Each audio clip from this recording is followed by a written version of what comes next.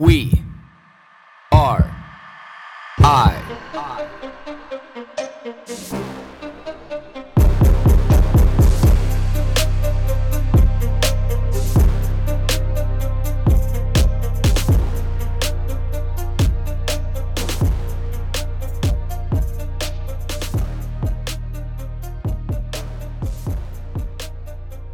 Good morning, everybody. 5:14 a.m. on this Wednesday morning. 300. That's where we're at. 300. I can't even believe that I got 300 of these episodes recorded and aired in arguably 320 something. They're kind of ready to be able to come out. I've been banking up a lot that I've been doing with people and only airing these ones I've been doing by myself because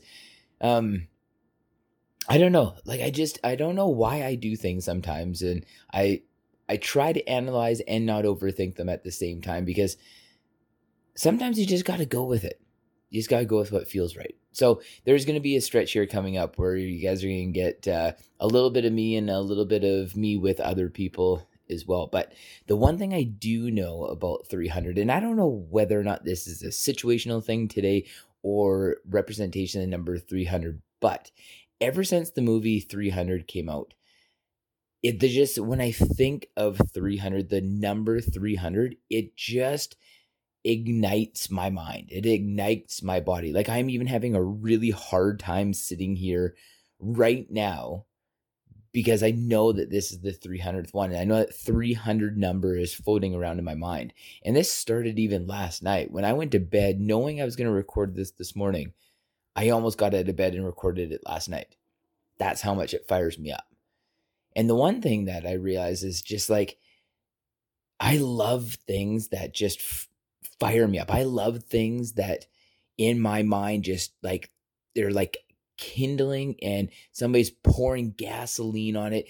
And I'm got that match and I'm just ready to toss on. And I know that as soon as that match hits that gasoline, it's just gonna be a poof, and it's going to just ignite that wood on fire.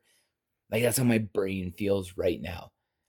And I love that feeling. And I love waking up to that. I love going to bed with that. I love having things in my life that promote that. And I've often tried to analyze, like, why do I not feel like that every day? If I do things routinely, you think you routinely feel that way, but you don't. And we all know that. We all know that you can't routinely do the same thing and produce the same result. There's too many factors in life that kind of dictate how you may interpret something, how you may feel, or what that reaction is to you. But the one thing that I do know is that it's a combination between being content and inspired. When I'm content and inspired, that's when my brain just is on super overload. That's when my body is just starving to do cool shit. That's when I want to break off more projects. That's when I want to record more. I want to be out talking to people more. Like my legs are antsy right now. They're just humming on the floor, giving it a little shake. My arms are giving it, like my mind is just saying, like, this day is so old already. Like get out and get in with it. And it's only 5:17 a.m. And I live a lot of my life like this, a lot of my life.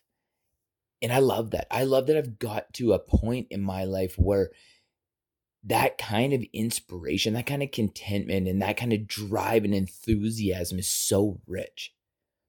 I love being able to conquer things from that standpoint, that leverage point, that anchor point in my life.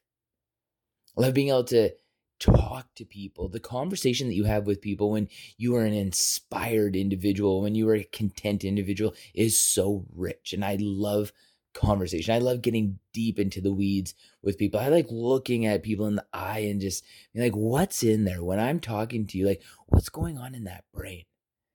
Like, I'm curious to know what's going on in there. Like, share with me. And don't share with me that surface that you're going to give everybody else. Like, share with me what's inside. Share with me what's behind your eyelids, behind your eyes, behind your heart. Share with me those things that are burning inside you that you may be a little scared and apprehensive to admit because you just don't know how well they're going to be received. Like, that's what I want to know through conversation. When I leave a conversation with somebody, I want to know that my life has become more rich from talking to that person because they've shared something. Like whether this is a good or a bad conversation, I want to leave it rich with knowing that we had that kind of connection through this conversation. I love that. And again, my legs are just bouncing around. I'm just so ready to be able to take on this day. And having this number 300 in my mind, I know that it's just a spark. If I'm in the middle of a workout and I think of 300 and I go back to those warriors and just physically how they represent themselves, it inspires me.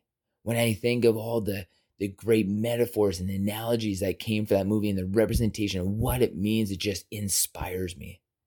It inspires me that when I don't want to put on that extra 5 or 10 pounds of weight, when I don't want to crank the treadmill up a little bit faster, when I don't want to drop the per 500 time down a little bit lower, when I don't want to turn the gear up on the bike, when I don't want to do an extra round, when I don't want to do a more complicated technical exercise because there's just that much more energy involved, that I do.